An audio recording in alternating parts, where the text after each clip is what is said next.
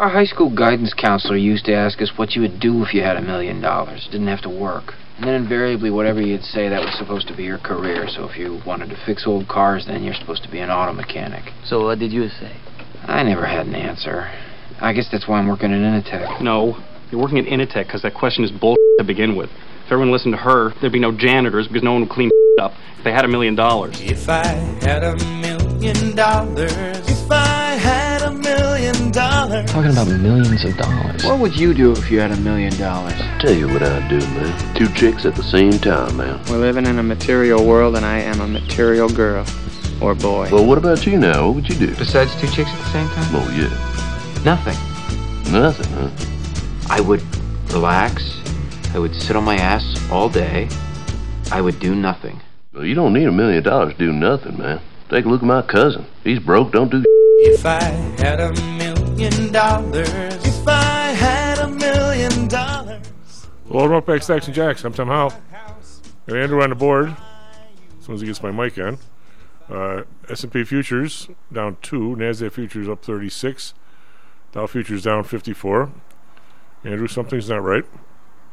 You're coming through here. It's on. You're not coming through back to my headphones, so something's off over there. Anyway. How's your lip reading skills? They're okay. I can hear you fine. How are you? You sound fine, actually. Yeah, I'm good. I love this system. This is a lot better, although it's a little bit tricky, and we have to keep sending people new meeting things every day.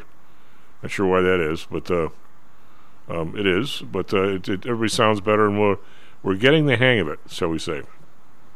So there's been a couple of glitches, but we're catching up. The good thing is that we can do this by audio. You don't have to look at a picture of me at 4:45 in the morning. You got to be like, who's the guy? Was it Imus or something? He wore a big cowboy hat and all the other stuff, and you're good to go. Yeah. Well, I'm in a fairly dark bedroom right now, looking outside at snow falling in Denver after a 70-degree day yesterday. So I'm pretty sure I'm not too photogenic. Well, that's that happens, What can we say? I continue to be astounded, Lou, and I don't even know where to start with you as my everyman thing. Although I was with my attorney buddies last night and judges. There's a big group of them, and they're of course telling some stories. One of them I got to tell you though. One of the guys represented.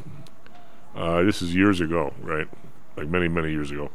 Represents a guy who's a little person, shall we say, midget, and he's known as the transom burglar. Back when people had transoms, he would get through crawl through the top of the door. Yeah. So they bring him up to the front where the judge is, and the judge goes, "Well, where is he?" "Well, he's down here." below where the judge was. So he says, this is really kind of strange. How can you be the transom burglar? He goes, "How do you even get up there?" He says to the guy. So, Judge, I'll tell you what, I'm gonna let you off for lack of evidence. He says, but there's a transom right there. So my attorney buddy goes, the guy takes one look at the transom, races over, somehow jumps kind of like up where he catches like the doorknob or something. Yeah, grabs the doorknob. Does a quick chin up, and he's out the transom in maybe 10 seconds. And the judge is like, "Wow." He doesn't let the guy off. I'm sorry, that's a Fifth Amendment violation right there. Show me how you did it. But he already told me let him go. He already told me let him go, and he was good to his word. You can change their minds pretty quickly. Trust me. Oh God, yeah. So I'm gonna ask, since it's Thursday and the big dance is kicking off today, who do you have in your Final Four? This has got to be one of the tougher years. Every team I like, Lou, has an injury. I mean, UCLA I thought might get there, but now I'm not so sure. I think the Kansas Purdue. I don't know. I think Purdue gets beat. I went chalk on all of the Final Four teams except for one, and you can guess which one. Duke. I actually have one of my buddies last night was telling me that Duke is their winner. They're not. Well, I don't know. They have not demonstrated, that kind of consistency over a long run. But we'll see. I mean, certainly they are playing their best basketball right now. I mean, they went through the tournament, the ACC tournament. I won't say without any problems, but fairly comfortably. And they this kid, I would think people in Chicago would be rooting for Duke because of Shire, who was Mr. Basketball for Illinois when he was playing there, and who has got these guys playing defense. He got them playing defense first, and then let the offensive stuff start to take care of itself. But they're a pretty good defensive basketball team. Now watch, I've jinxed them now. Oh yeah.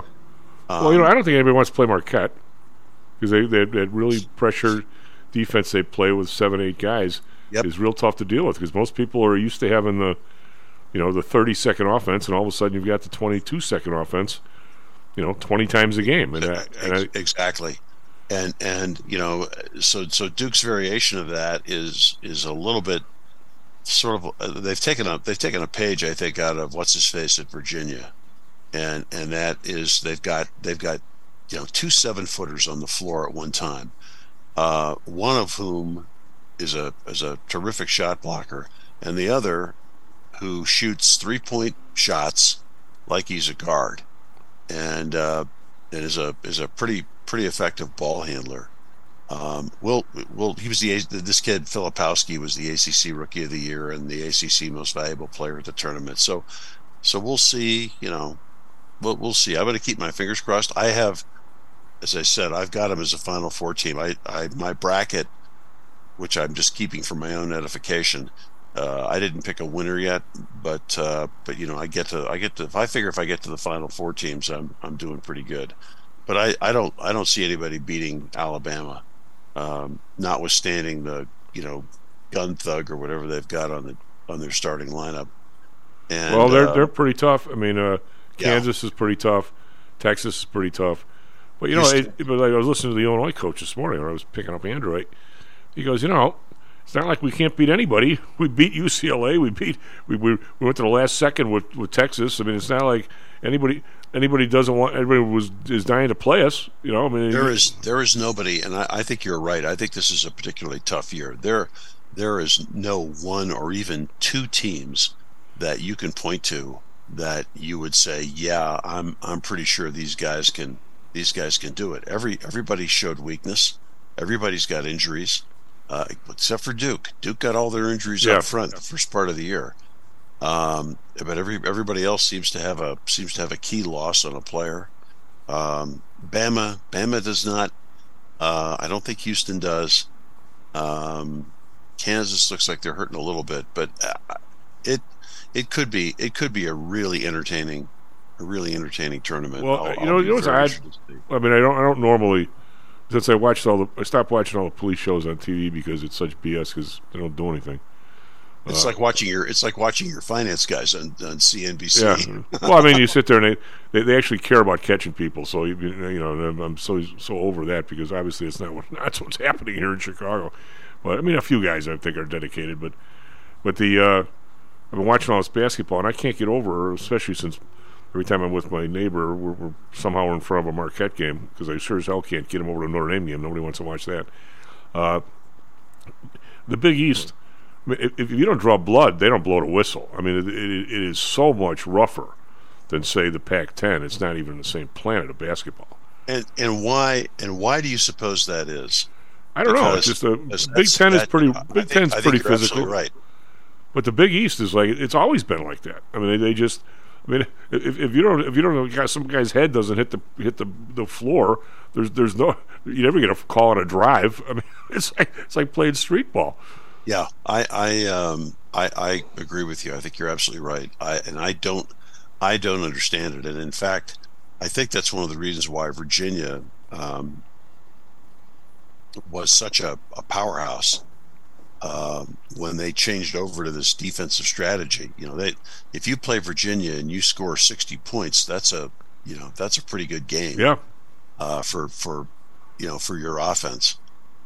Virginia started playing just a much tougher kind of defense, and I don't think the rest of the ACC, which for better or worse, because they had such athletic players, tended not to be that kind of a league. But Virginia has really sort of demonstrated the efficacy of that, and the fact that the officials will let them play. So I just wonder if why do people say they'll let them? Why do people say, out of all the sayings in the world, and you just said it, that why do people say let them play? They really mean let them hack. Yeah.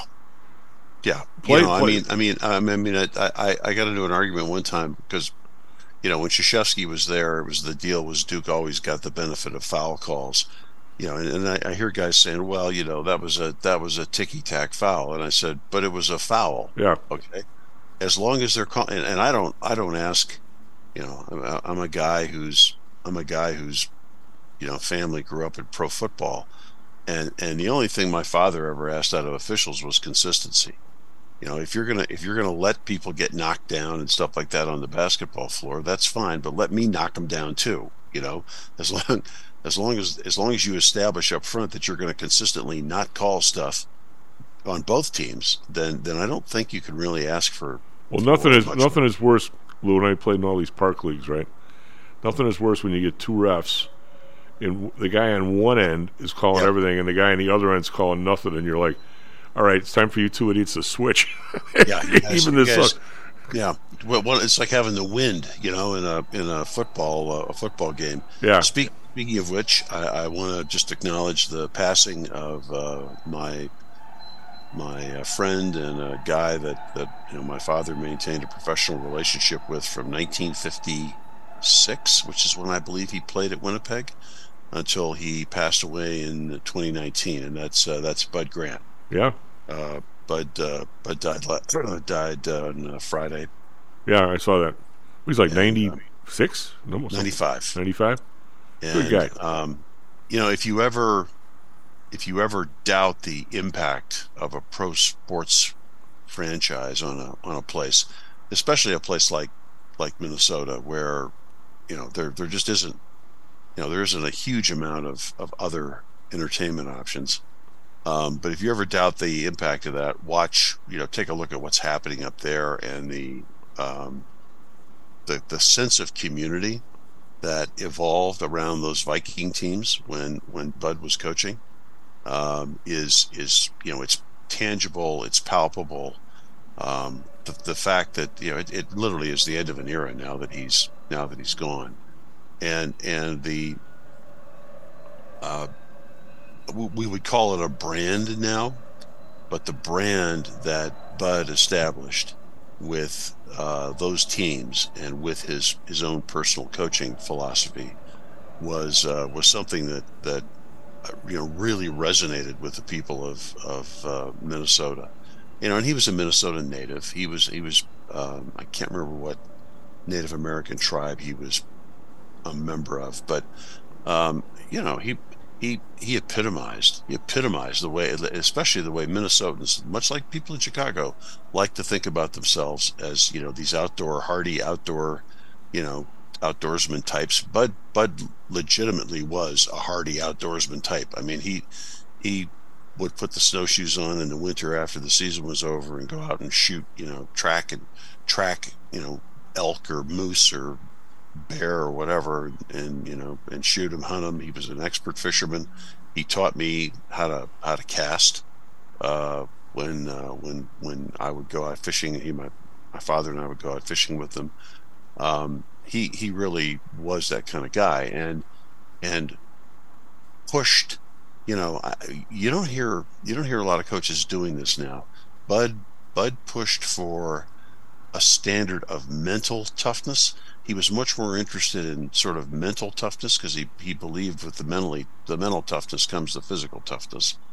But he pushed for that kind of mental toughness on those teams and discipline. Norm Van Brocklin had been the coach prior to that, and Van Brockton was probably just as happy to see somebody start a fight on the field as he was seeing a really good play run. Bud had none of that. The comment by Jim Klobuchar, who was the Star Trib's superb sports writer, and the father of Amy Klobuchar, but Klobuchar made the comment that when Bud came down, they called him they referred to him as a cold front coming down from Canada, because he and my father had played and coached at Winnipeg, and Klobuchar said that the change between Van Brockton, who was a screamer, and Bud, who basically just sort of folded his arms and looked at you if you made a mistake. It was as if Ivan the Terrible had been replaced by Calvin Coolidge, which is just one of the great images that I've always sort of carried in my head because when we arrived down there, I have very clear memories of coming down from Canada. Bud was a legendary coach in the CFL. I remember coming down and reading the stories in the paper. The press just did not know what to make of him. He had you'll find this story in a number of places.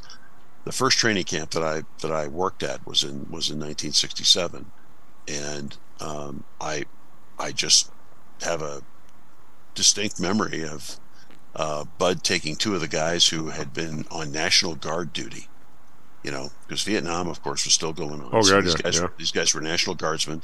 They had trained with the National Guard. They were National Guard unit for 2 weeks, and one of them was a tight end, and I've dumped his name now. It may have been Beasley, but Bud had them, before the first preseason game, had them get everybody and stand in a line on the sidelines with their helmets under their left arms and stand at attention for the national anthem. And Bud said, "This is what we're going to do." And the players thought, this is ridiculous. And yet, when they did it, it took the NFL. They did it for every game, and it took the NFL, maybe 3/4 of a season, maybe half, maybe it was the full season. But the NFL, the following, very shortly afterwards, said, "All right, everybody stop standing around scratching yourselves. You want to look like the way the Vikings look." And they, it became a rule that players stood for the national anthem on the sidelines. They didn't stand at attention like the Vikings did, but they would stand, on the sideline more or less, paying attention to the anthem as it played. Well, Lou, I get all this stuff from this. I read a lot of stuff, but this Quora group, they send all these questions of people, and it's always these questions about the greatest coaches and this and that. And there's like almost like two factions. One is people who have really played a lot of sports. I mean, I didn't play the organized stuff that you did, but I played a lot of amateur stuff. And there's people who haven't, in my opinion. And the people who have realize that if you've got 7-7 talent, and the coach gets the best out of those people, and you go 9-5, he's one hell of a coach, even though he didn't necessarily win. Yeah. Then there's other people who say all you do is count the championships, and if they don't make it to the end, somehow they got out coached. And then you'll be somebody will send a question in, if Larry Bird was so good, how come he didn't win 7 championships? And the answer will be, well, because of Magic Johnson. They had other teams that were spectacular as well, and any little thing that happened, an injury or whatever, the guys were neck and neck, and you weren't going to win. Same question could be, if Magic Johnson was so good, how come he didn't win 7 championships? And they'll say, because of Larry Bird. When he got to the Super Bowl and had to play Kansas City had a lot more talent than the Vikings. I think. Yeah, that first one. Well, and that was a really good Viking team too. Yeah. I mean, that defense in '69 was stunningly good. But yeah, you were up against. I don't think anybody had a real appreciation of the talent differential, and that was the story for, after Green Bay. That was the story for, a decade. Well, the AFC had more talent. The Vikings had a really solid offensive line, but they never went up against Curly Culp and Buck Buchanan or whoever else. They had monsters on that team. Yeah, there were Hall of Fame. There were a lot of Hall of Fame players on those teams. Well, I think that just like I said, I think that reflected the talent differential. I don't think people understood how big that was. I mean, and the Vikings were one of the more innovative offenses in the NFL. I mean, if you go back and look at what Jerry Burns, who was the offensive coordinator, had been at Green Bay, was putting in 1969 and 1970, you were looking at a West Coast offense. I was a pretty good buddy of his son, Mike. He was on the he trained in the OEX with me. He was a really good golfer, and I think he was a real good racquetball player too. Yep.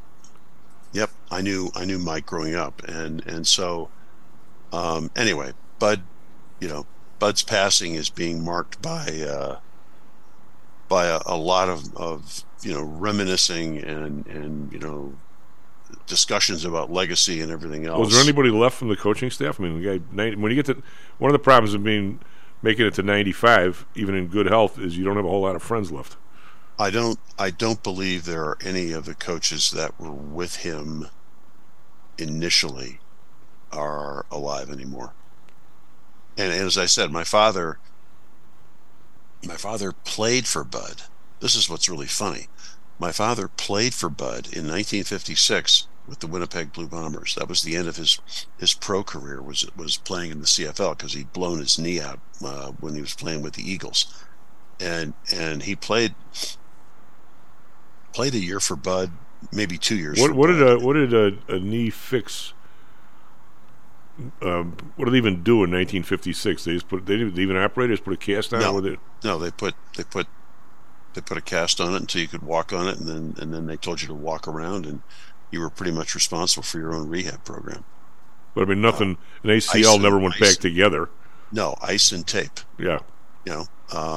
So my father played, I think, 2 seasons for him. They went to the CFL championships, and then my dad went down to coach at Texas A&M for a year, and he was coaching down there. And Bud cold called him and said, "Hey, John, you remember remember me? Remember me? Want to come back up here and coach?" And that was we were there for 8 years. They went to 6 CFL championships and won 4. Your dad must have realized your Bud must have realized your dad was like a coach on the field that understood why he was doing stuff, not just doing it because people told him to do it.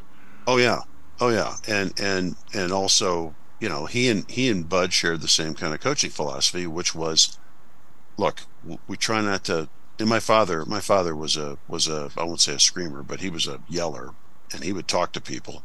But he and Bud both agreed that you don't shame players in front of the other players, and what you try to do is create a mentality, and this is true today. You'll hear players say this today, to create a mentality, a team mentality, so that the coaches almost have to say nothing. When people screw up. Oh yeah. The coaches, the teammates, your teammates come to you and say, "That was a mistake. Don't do it again." And then once that happens, your teammates don't even have to say anything, because you screwed up. Well, Lou, we got to go to break. When we come back, let's talk a little bit about not just the banking stuff, but people's reactions and people's knowledge and the Twitter stuff, and it's all kind of ties together. And we also got to talk a little bit about the drone, obviously. Yeah, let's still talk about airspace. Yeah, SP futures down 11, NASDAQ futures down up 28, so we're mixed this morning. The big news, obviously, is Credit Suisse. They're getting a Swiss bank loan of like $50 billion, so the shares are up 20%. Of course, remember, when you're down 24% and you come back up 20, you're not at the same spot. Just remember your third grade math. Be right back, Stocks and Jocks. How much confidence do you have that your investments will make you wealthy? Do you truly know the odds? Welcome to Luckbox, the control freak's guide to life, money, and probability. Luckbox shows you how to gauge the likelihood of success before you commit to an investment or any other decision. And Luckbox is free for 1 year at luckboxmagazine.com/jocks. Each new issue dives deep into the current investing climate, separates the signal from the noise with relevant trade ideas, and equips you with cutting-edge tactics you don't already know. Luckbox is the essential magazine for proactive investors who are hell-bent on pursuing life, luxury, and happiness through sports, fitness, travel, food, spirits, music, and a whole lot more. Smart investors don't bet on possibilities, they play the probabilities. Luckbox is $7.99 on newsstands, but you can subscribe for 10 free digital issues at luckboxmagazine.com/jocks. Don't rely on luck. Get Luckbox at luckboxmagazine.com/jocks. Is your business being challenged by the complexities surrounding healthcare reform or other matters related to human resources management? If so, then Cognos HR can help.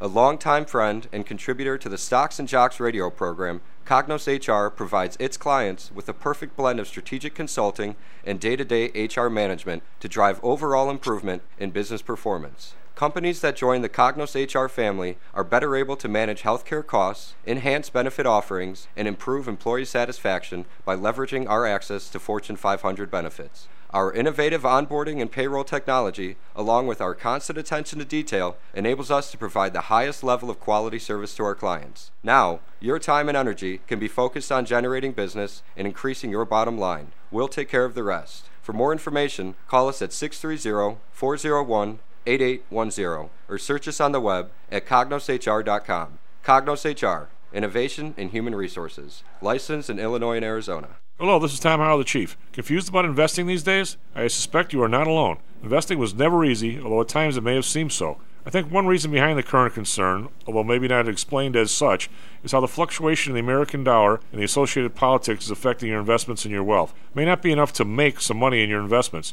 You may need now to make enough to exceed the amount that your leadership is depreciating the value of the dollars you've worked your whole life to accumulate. That same leadership has seen fit to maneuver risk-free interest rates to near zero. Providing positive risk-averse returns in a zero-interest and declining real wealth environment is by far the toughest assignment I've ever had in my years as a money manager. I'm sure that a lot of you have heard that one way to possibly deal with this problem is to invest in so-called hard currencies like silver and gold. The idea being that they will retain their relative value in the face of devaluation of paper currencies like the dollar. To be honest, I have never been a gold bug. I've always had faith that having enough dollars and a good investment strategy was good enough. Now I'm not so sure.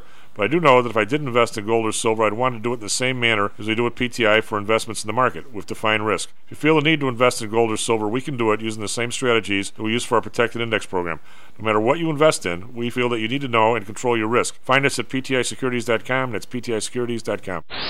Stocks, jocks, Stocks and jocks. Stocks and jocks. You are out of control. Here, right now, right here, right now, right now.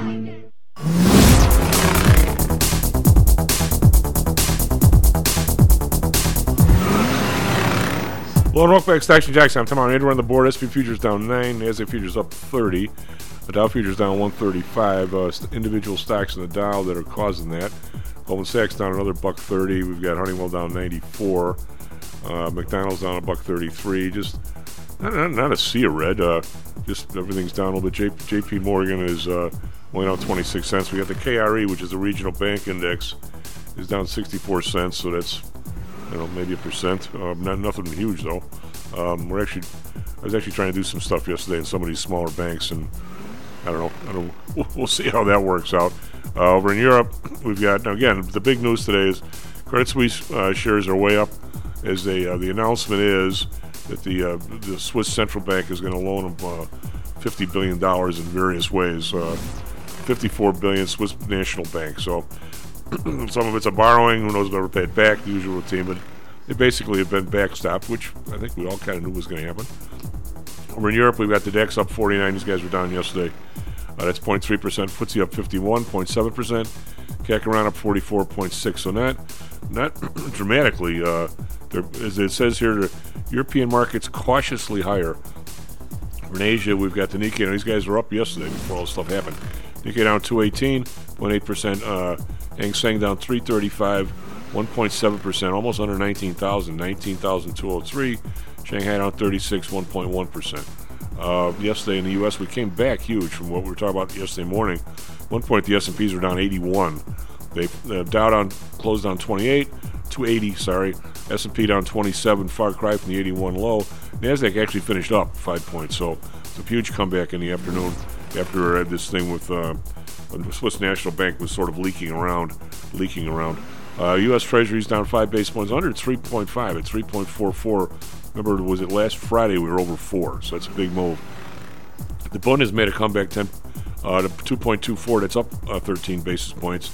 Japan is at 33.33. We have gold is down 360, but still 19.27, so they've had a run. Silver up 21 cents, 22.09. We've got copper up 3 cents, 3.87. We've got oil Get a load of this. 67.36 down 25 cents. Brent down 14 cents. 73.55. Natural gas up 5 cents. 2.49. And maybe the oil stocks. Maybe you want to look at. Maybe maybe on all that stuff because you never know. You know, you don't want to pick a bottom type of thing because sometimes you just catch the wrong knife the wrong way. Bitcoin up 478, 24,852. And we've got the dollar. It's kind of mixed. It's down a little bit against the euro. Euro's at 106, and it's up a little bit against the pound. Pound at 120. A lot of stuff, Andrew. What do you have for us, traffic, weather, sports? Bulls lose. Yes, they do. Starting off with that last night, the Bulls played against the Kings, losing 117 to 114. But over in hockey, well, can't always look forward to the Blackhawks winning either. But tomorrow, they're going to be playing at 7 p.m. The Blackhawks are going to be playing the Predators, and the Canucks are going to be playing the Coyotes. You can hardly wait. The Hawks tomorrow night. So excited for that. But with Chicago weather, we're currently at 39 degrees. Going to have a high of 47 today. Mostly clear skies. We're going to have a bit of cloud and maybe a bit of rain later today. Over in Phoenix, they're at 53 degrees. Mostly clear skies. They're going to have a high of 69 today. Now, finally, for Chicago traffic, inbound traffic is building on the major expressways. Only one out of the ordinary thing to note, which is an accident out on the Stevenson on inbound near Cass Avenue. It's causing pretty heavy delays up to 20 minutes out near Lamont Road and Cass Avenue. So, other than that, it's basically business as usual. So, Lou, if you were driving around in Chicago traffic yesterday, all you heard about is this pothole that opened up on the bridge of the Stevenson over Route 53. It's a big pothole, of course. There's a big, on a bridge. Yeah. So Yikes. So not good. So, the rebar or something must have been exposed. Everything. So they decided to get out there, and you see all these pictures of these guys, reconcreting the whole area. Well, somehow or another, and these guys that do concrete are usually really good at this. Somehow or another, they must have not put. Either got the wrong weather report, like I did the other day. I thought it was going to be 50. I wore the wrong jacket. It turned out it was 35. So either they got the same report I did. Well, they must have used the wrong concrete or something. So the stuff is not setting up because it's too cold. So what do you think they have to do the next day? They build a hut and warm the hut so they can warm the concrete. So I was going to say they dump charcoal in it. I saw this in Minneapolis when there was building going on in the wintertime.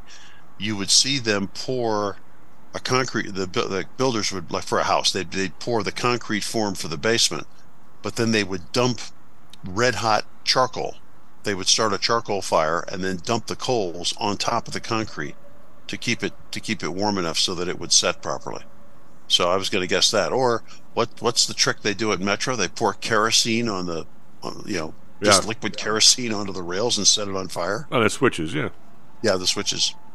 Actually works. So let's talk, since I don't know anything about banks. Let's talk about airspace. Here's the thing that's horrifying to me, Lou, and this is what it's always part of the I'll say discussion, I won't say argument, between those that are against higher education at the price it is now, and I certainly understand the arguments. And the idea that people should just get a skill set, be it a welder, be it whatever it is, and make your money, and that should be it. And I'm always from one. I would like the population to be very well educated, no matter what you do. I don't care if you're a welder. It doesn't mean that you shouldn't know what a money supply is, or don't know how to read a book. I mean, it's some of the most intelligent people I ever met work for Pullman and blue collar jobs. I mean, there was. One didn't transfer over to the other, but the amount of crap I'm hearing about the banking system this week, and what people are listening to various people talk, and this bank's no good, and these moral hazards and stuff, and if it's not insured, why are we bailing these people out? Lou, does anybody have any kind of clue on how this system even works? But I'll ask you guys, you and Andrew, how much money do you think are in commercial deposits in all the U.S. commercial banks? Maybe 20 trillion, 16, 20 trillion. Pretty damn close, 17.64. Okay. How much do you think the FDIC has for the insurance, the opiate of the people, the pablum of the people, $250,000 insurance in the bank. How many accounts, or how much? What's their total? The value. What's the total of that? That is. Oh, the maybe, FDIC. maybe. Okay, so at Silicon Valley Bank, it was something like 10%. No, I so mean, the FDIC has $100 billion, as opposed to 17 trillion. So it's just a number, and yes, if are you quote insured if one bank goes under and and you're God knows where you are, and does it make people feel good? I mean, PTI. I mean, everybody has SIPC here, $250,000. But does anybody actually think that those insurance things are the backstop of the system? God, nobody can be that dumb. Well, I won't say dumb. Nobody can be that ill-informed. Well, and yet apparently not just average doofuses like myself were misinformed. The chief risk officer at the Silicon Valley Bank apparently didn't have an understanding of what that number was. What I found, and not just her, but a large number of the commercial investors there. What I found fascinating, if you're at Silicon Valley Bank, you're kind of, and you're the leadership there. You have to be, as of Friday afternoon, you have to be scratching your head at what happened, because they were not really in trouble. They had to sell some of their stock because they had overinvested in low interest rate stuff and had locked in on low interest rate stuff. And as inflation, exploded, they were getting hammered, and they said, all right, we got to sell some stock. And then, I remember I was reading a Twitter feed about this. This guy, who has like 2 startup businesses with millions of dollars in the bank account, he suddenly gets a phone call from one of his friends, who said, "Get your money out now." That's exactly where I'm heading. Lou, you always. And then it's this complete mass lemming panic. It looked. You remember A Wonderful Life, right? I was going to say it's just like the movie.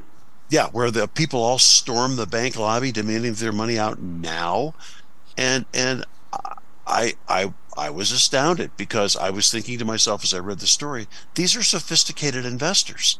Surely they understand. Is there such a thing as a sophisticated investor now that people have Twitter? People, you could start a company tomorrow, Lou's Turtle Egg Factory, and if all of a sudden it catches fire, that stock will run up without anybody even caring what Lou's Turtle Egg Factory does. People believe. I'm sure that's right.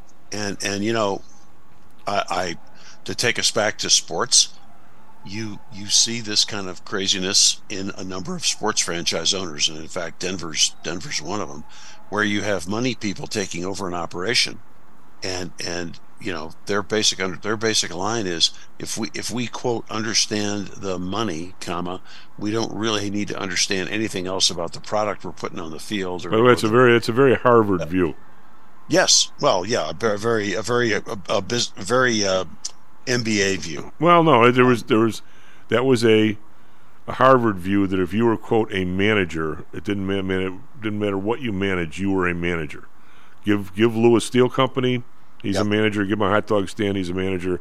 One's the same. Give him a baseball team, he's a manager. He's a manager. So anyway, I was astounded to read that, and of course, the word of mouth issue, the lemming behavior, is just magnified 1,000,000 times by the ease of communication. So suddenly you have people texting their friends, "Get the money out now." And, so the average, and how fast is that? And that nobody's going to check. You get a message like that from one of your friends talking about the bank where your money is, you're not going to check. You're going to go, because you understand that there's 100,000 other doofuses that are getting the same message from their friends, and they're not going to wait either. The average, a very well-run commercial bank, and that is solid as all get out, because most of your money, just like George Bailey says, the money's not here, it's in Joe's house, it's in Jim's house, because that's the whole point. But I mean, if you were to ask just normal Americans, and this is something we should know, Lou, this is not brain surgery. I don't have to become a brain surgeon. That's why we have brain surgeons. this is something we should know of what the basic how a bank works. I mean, we talk about it on the show, and I think I'm talking down to people when I say, here's what a savings and loan did. People in the neighborhood walked in, gave them their money, they got 3.5%. The savings and loan that the mortgages in the neighborhood for 6%.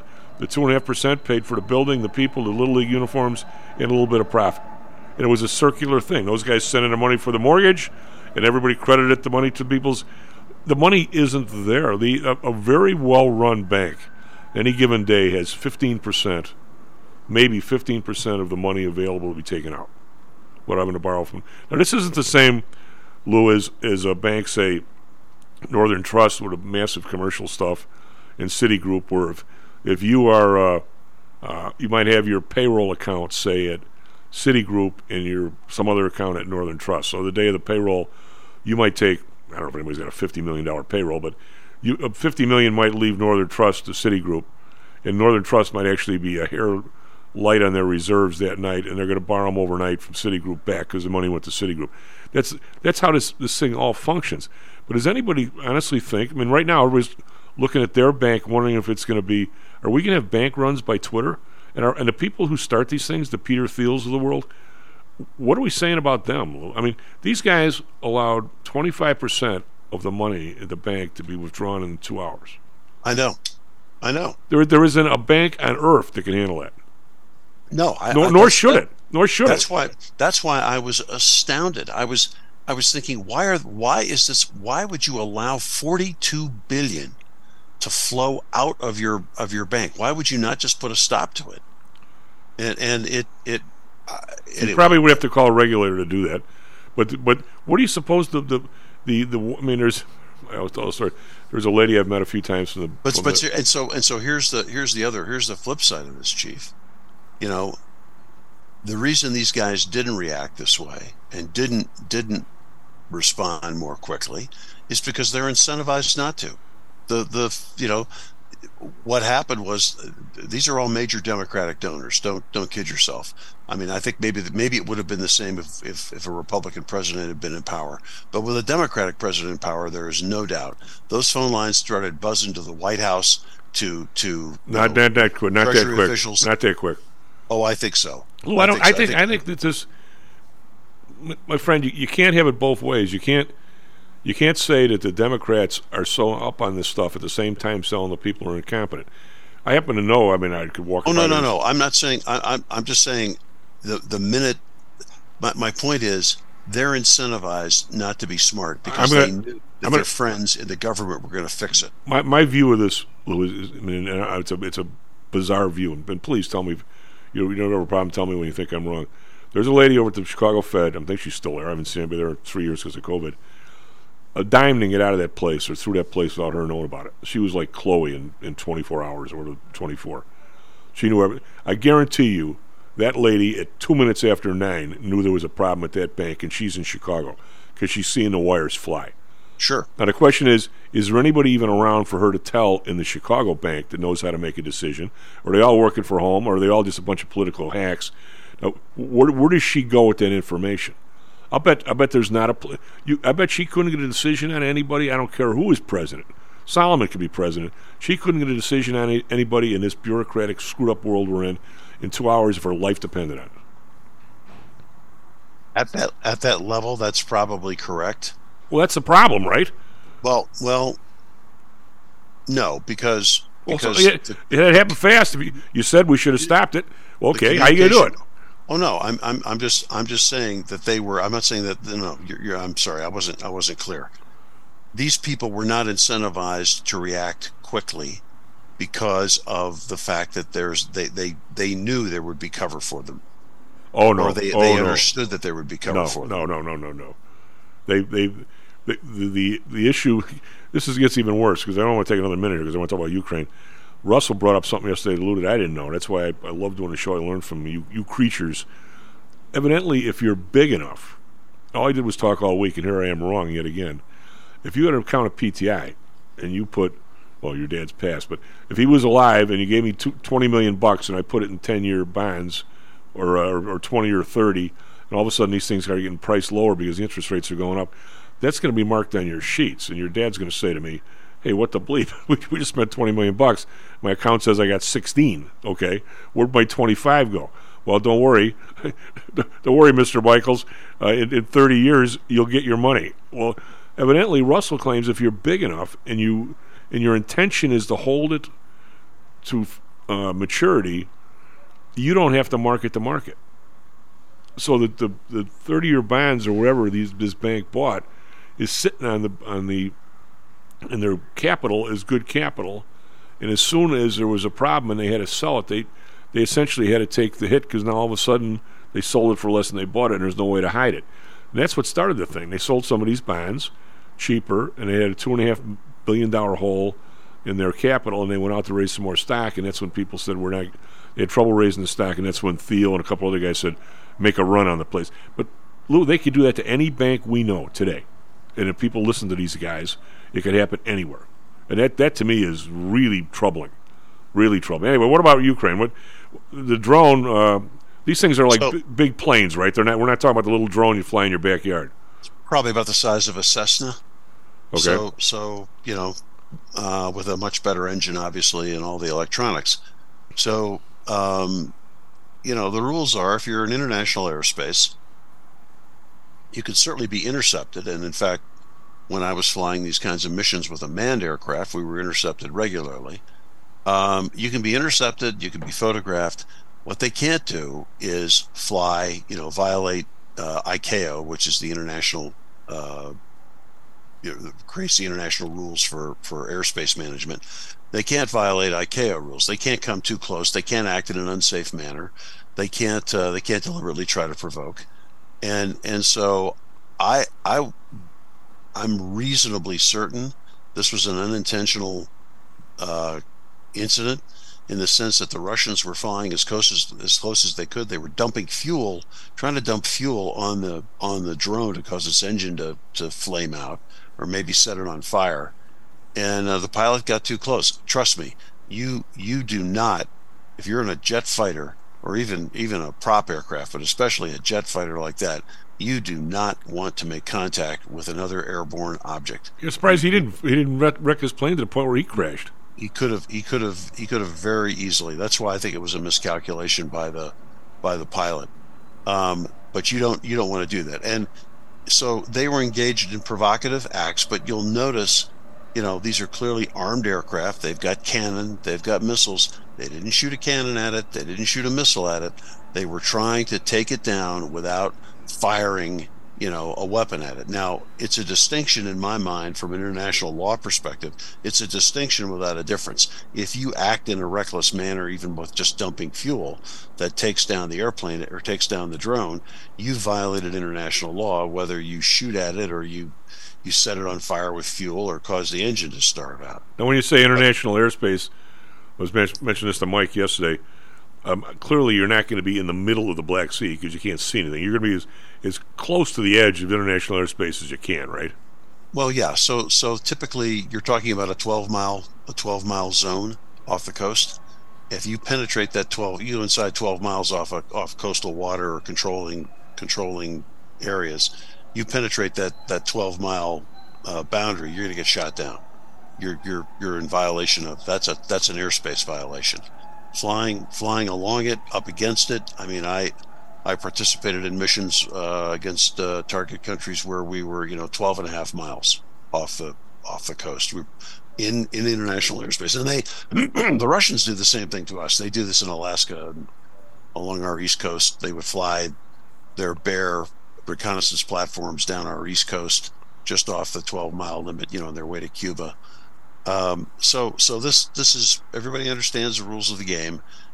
The issue from the Russian perspective is, I'm sure, this Reaper, these drones are providing intel to Ukrainians, which is being used to kill Russians, and we can engage in this kind of harassment, and we're going to push right up against the edge of the envelope to see what we can do. So the question now, I think, is how much. And I don't think the Biden administration has any stomach for this, and maybe they shouldn't. The question now is, what do we do in response? do we, for example, one of the things we could do is we could arm the Ukrainians with a long-range cruise missile set that would attack the airfield that those fighters came from, and let the Ukrainians reach out into the heart of Russia. Well, the people, the perception, just like the banks, perception, I think, of most people, and again, I'm by Lou Coach, I'm not trying to put my own brain into somebody else's head. I don't worry as much about a drone as if there was a pilot involved. Well, clearly. If it had been a piloted aircraft, they wouldn't have done that. But I will tell you, Chief, I mean, I was in a piloted aircraft. We flew those missions.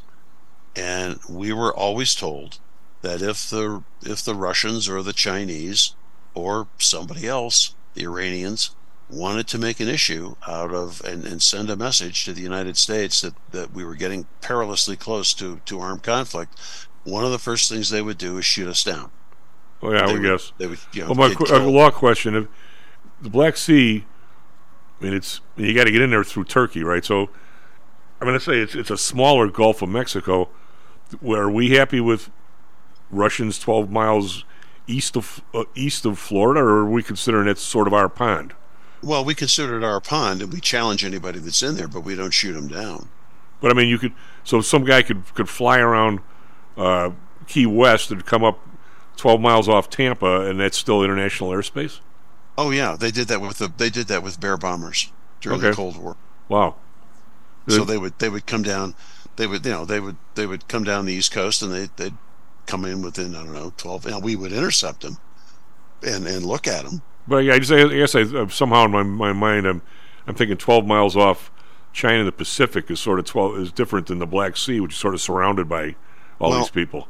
But it is. You're saying it isn't though, really. But the Black Sea is considered international. The Russians, of course, look at it as their private lake. Can we get a Navy ship in there without paying Turkey toll? Well, the Turks have to close. The Turks have not closed navigation through the Bosporus. So yes, we have Navy ships in the Black Sea. But I thought the Turks they have a toll there, like the Suez or the Panama, don't they? I don't know. I think if I were them, I would. Yeah, I think they do. They haven't closed it, so we can get it in and out of there. Jeez. All right, Lou. Thank you very much, buddy. Any skiing, or are you done for the year? I might try to get up there, maybe in April. There's so much snow up there right now, Chief. They're going to be skiing into June. Well, you guys are going to have some water. Lake Mead's going to go up a couple of feet anyway. We'll see. Yeah, well, SP Futures down 6. NASDAQ Futures up 35 on mixed day. Be right back. Mr. Dan Janitas. This self-directed trading is a lonely job. Online trading is not as easy as point and click. No, it's not. Everyone, even professionals, need to share ideas and think out loud every now and then. That's what I like about PTI Pro Direct. Their staff of former option floor traders really helps me choose the right strategy for trading option volatility and plan the time decay for my covered writing program. Yep, nothing can replace years of trading experience to stop you from making that dumb trade and for saving a few bucks. We've all been there and done that. Yeah, I have access to all that great trading advice and experience for just a penny a share for stocks, $1 for equity options, and $1 minimum a trade. Our clients at PTI Pro Direct can call when they need a little help on a trade or just to talk about the market in general. We trade every day. We love this stuff. That's what I like most about PTI Pro Direct. Cheap prices, along with great advice from real floor traders. It's the best of both worlds. Tell your friends. That's PTIProDirect.com, PTIProDirect.com. Interested in promoting your business to a high-end audience comprised of entrepreneurs, traders, executives, and the everyday business person? Consider advertising on Stocks and Jocks. With a devout listenership covering the Chicago market along with a vast online presence, advertising on Stocks and Jocks may be just what it takes to put your business over the top. For more information, contact me, Matt Weber, at matt@stocksandjocks.net. That's matt@stocksandjocks.net. Are you one of the millions of people who suffer with pain? Do you wake up in the morning with stiffness in the lower back or neck? Why are you using medication to cover up the symptoms without treating the actual cause? Painkillers, muscle relaxants, and anti-inflammatories are not the answer. At ChiroMed, physicians are trained to detect the cause of your symptoms and to correct the underlying problem. If you're ready to listen to common sense and do what it takes to make changes in your body that can affect your health for the rest of your life, give ChiroMed a call and set up a complimentary consultation. They are located in Orland Park and can be reached at 708-403-2727. 20,000 patients over 22 years have been treated at ChiroMed, and over 90% of them have had positive results without medication or expensive surgery. Isn't it time you did something good for your body too?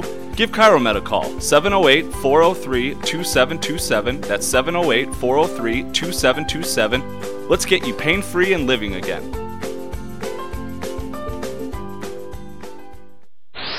Stocks, jocks, Stocks and jocks. Stocks and jocks. You are out of control. Here, right now, right here, right now, right now.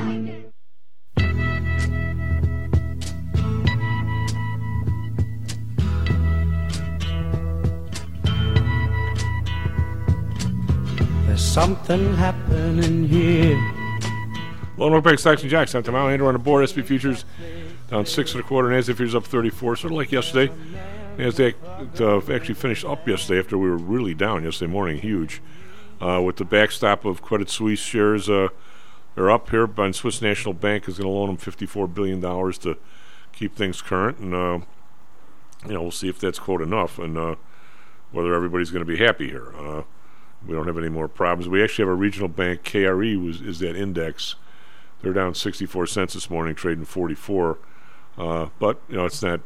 Well, it doesn't look like they're going to 30 anytime soon or anything. So I've been kind of looking at some of the places that have been the most beat up are obviously these regional banks.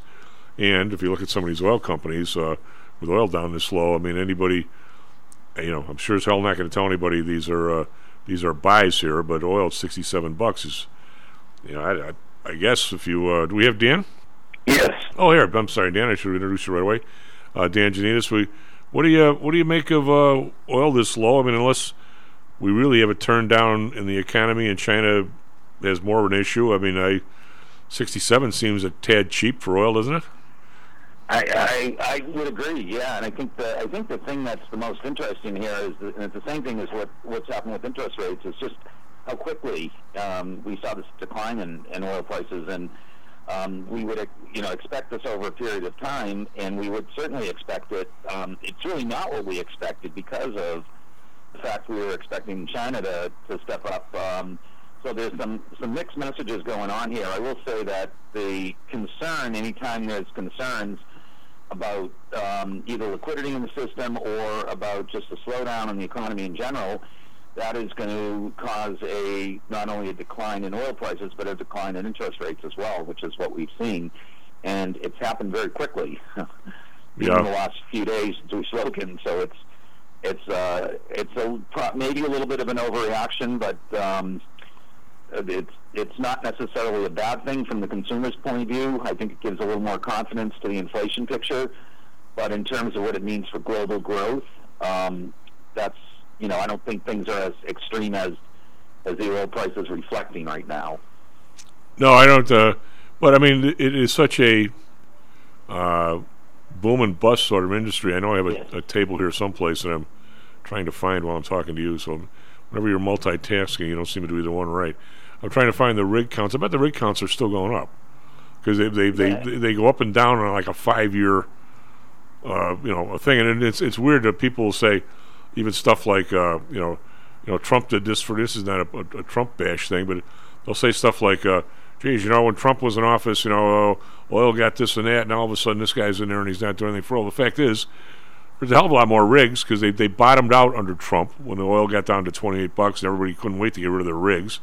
Then all of a sudden, now they started to come up in the last couple of years of his administration. So if you were some Democrat that just wanted to, look at a commercial or a statistic and screw the thing up, you look at it and say, "Oh, gee, it sure looks to me like during this guy's term in office, all we've done is had more rig counts come up versus Trump's. And Trump, all he did was go down.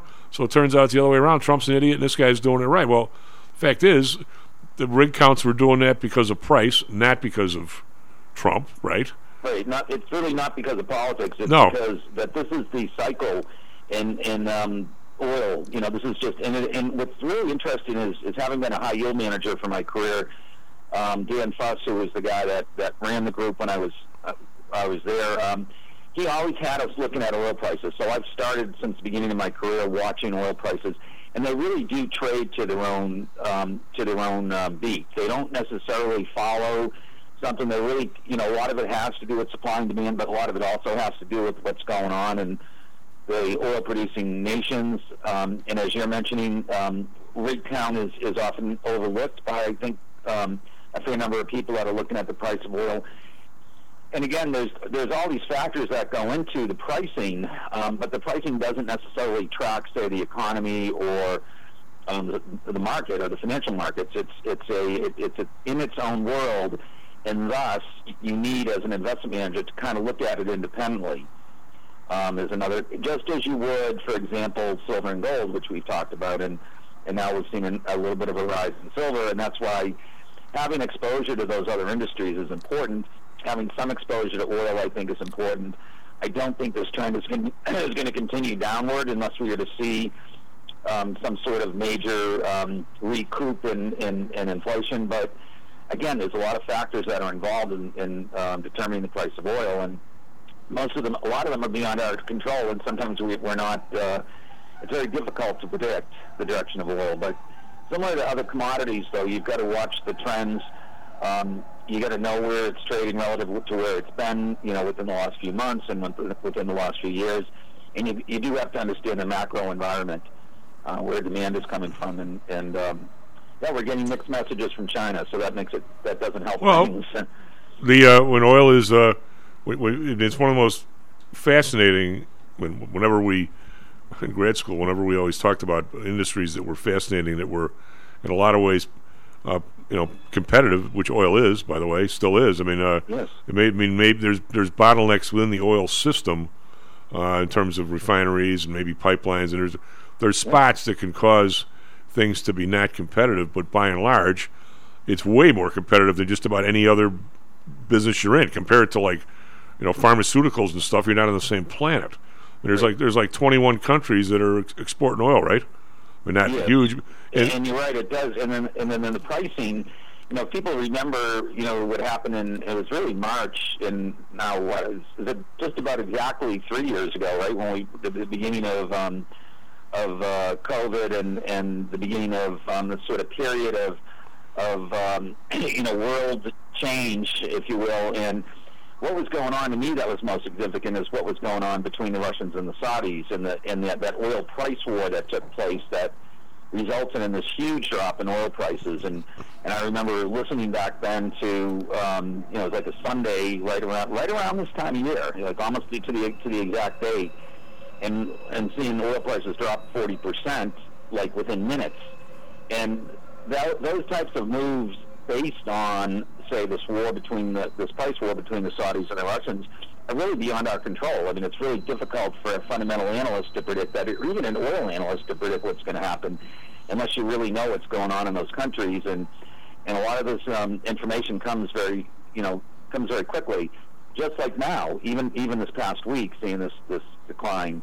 So if you're of the camp, if you believe that we're having a global slowdown in the economy, then that would justify it to a certain degree, I guess, but it still would probably come a little slower than that. So I can't pin the drop on, the banks, what's happening to SVB and some of the other banks recently, First Republic.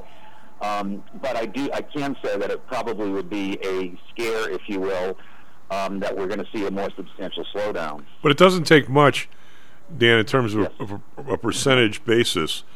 I'm just looking at the 5-year chart, all right, and the oil rigs. Now, oil rigs aren't the only thing that causes it. I mean, it was just, but it's indicative of the industry. At the beginning of 2019, when again, I just as a way of not criticizing, but as a way of pinning the time, where Trump was firmly in office, correct? We topped out at maybe 860 rigs, right? So then immediately when the prices were doing their crazy stuff, they start coming down, and they start to crater at the beginning of 2020 from like 750 down to under 200. Now these things, you don't just shut them off. They like sell them to somebody else, right? I mean they're gone. They do generally get sold. They do age, actually, yeah. And the technology of these rigs ages as well. So they do age, and then they become obviously less less valuable to a potential buyer. But most of the time, yeah, they're sold. They can be frozen for a period of time and sit dormant and idle, and then they can be reactivated if the demand picks up. But generally, the oil companies have contracts, or the rig companies, I should say, have contracts, and they're usually for a certain period of time. And once that period of time is up, unless they get renewed, they're going to sit idle. Well, since the middle of 2020, when we dropped down to this, I'm going to say 195, it's been steadily creeping up to we're back. We made it to like 650, and now we're creeping down a little bit. So there's a lot more oil available now than there was 2.5 years ago when oil was down, because it takes 2.5 years if you say, hey, there's not enough oil, look where the price is, to get it back. Clearly, like when there was too much oil, it took 6 months for these things to all close up.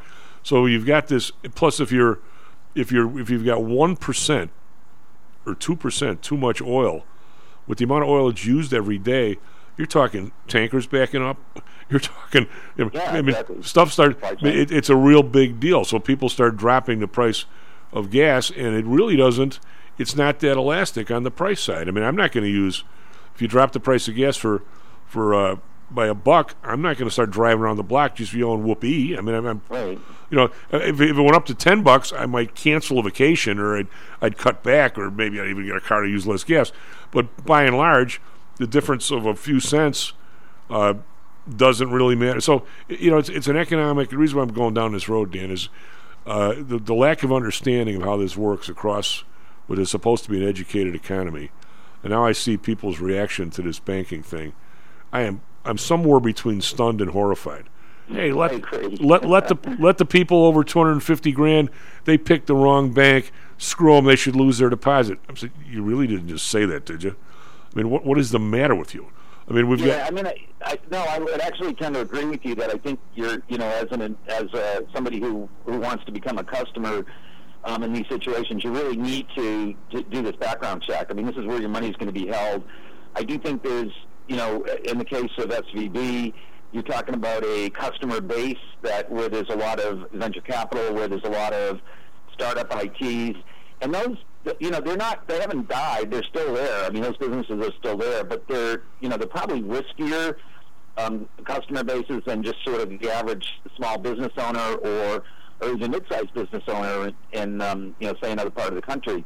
But the other thing that I would tend to agree with you, I think I know where you're going with this, is just the way the reserves are managed, and just the basic knowledge of knowing that when interest rates are going up, long bonds, the price of long bonds goes down. So it is not 10-year, 30-year, and that Treasury bonds are not necessarily a safe investment, depending on what your time frame is. So if you have a 5-year time frame and you're investing in 10-year Treasuries, and the trend is that rates are going higher and higher and higher, which it has been the trend over the past year, you're going to lose money. And you're not going to be able to recoup that. Now, what we've been talking about for the past year are T-bills, and T-bill rates have gone up substantially. And from an income point of view, you're still getting paid more to hold a 6-month T-bill than you are to hold and you don't have the interest rate risk. But even a T-bill, Dan. I mean, you and I, we don't ever. Actually, you know what? Neither one of us ever really try and even give a little fib to our listeners. Dan and I will both say that if we say, I mean, I do it for a lot of people. My brother does. We go to the auction and we get people T-bills. And last week or 2 weeks ago, we got people like 5.1, Dan, something like that, 5 point. Right. But I'm not going to lie to you and say, if we get it for you on a Monday, and all of a sudden something like this happens, and the price and these bills go way down, most people would say, you're getting it for 6 months. You're just going to get it for 6 months and chill. I mean, it's not like 30 years, but Dan and I both know that if you go and try and sell that 4 days later, when the thing is no longer 5.1 and say it's 4.7, like in the last week, this crazy stuff that happened, you're going to take the $250,000 we just put in there.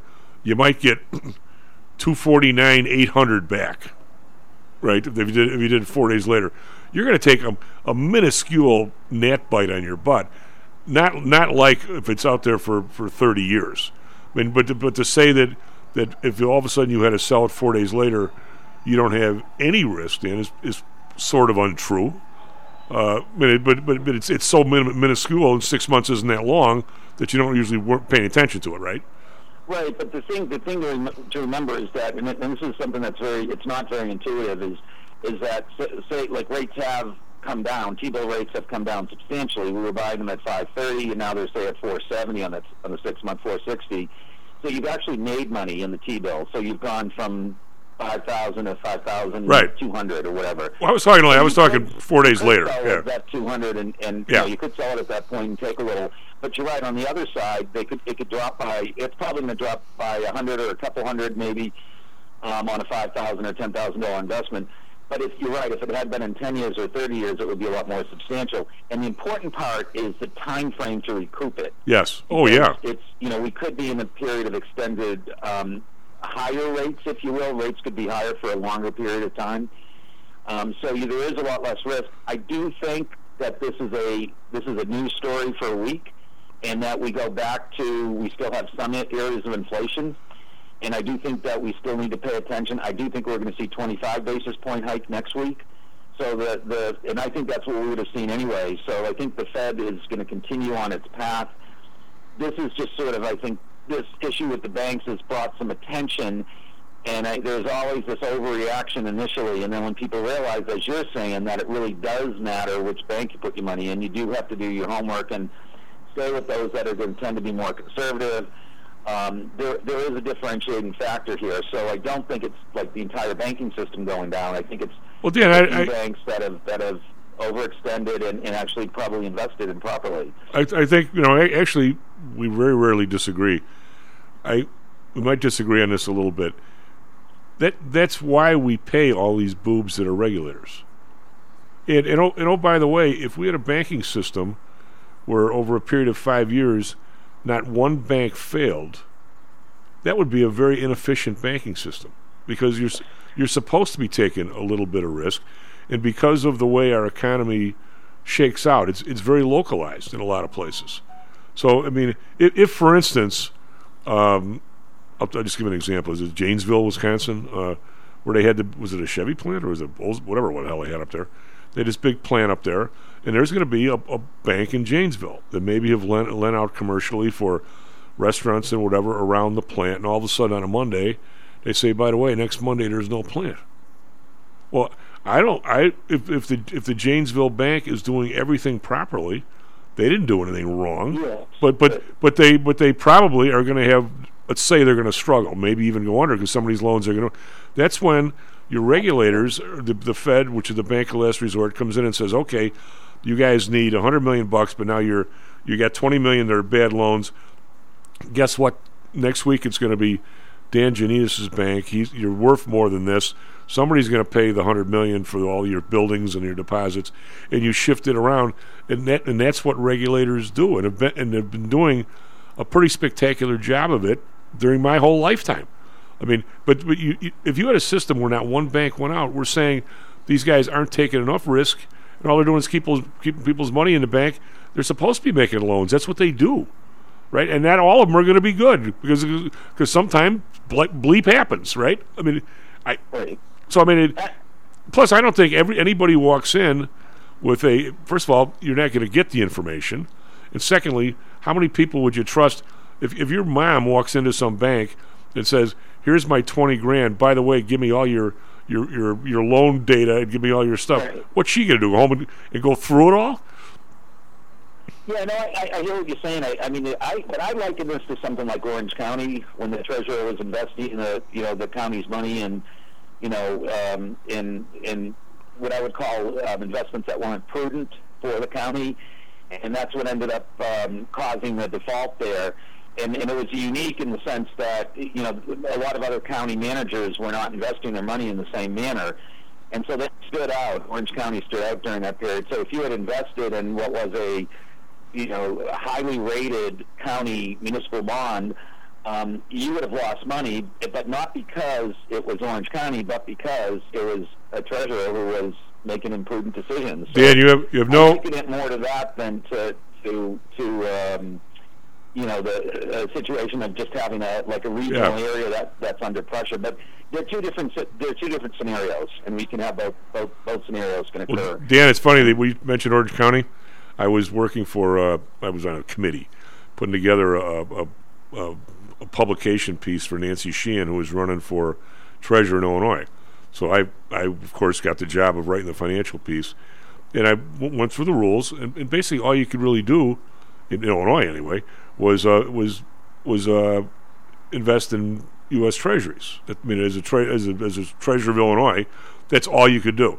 So if I was a treasurer of Illinois and you were the treasurer of Iowa, we'd have a big martini bet every year as to which one of us did better, but it would be minuscule because you'd be buying 3 years and I'd be buying 2, and that was the year that you were really smarter than me, and the 3-year did better than the 2, and the next year I'd buy the 4 and you'd buy the 3, and I'd win, and we'd trade back and forth on our, and we'd be off by 0.1% apiece. So these guys got me. Where they got it? They got me all these stats, Dan.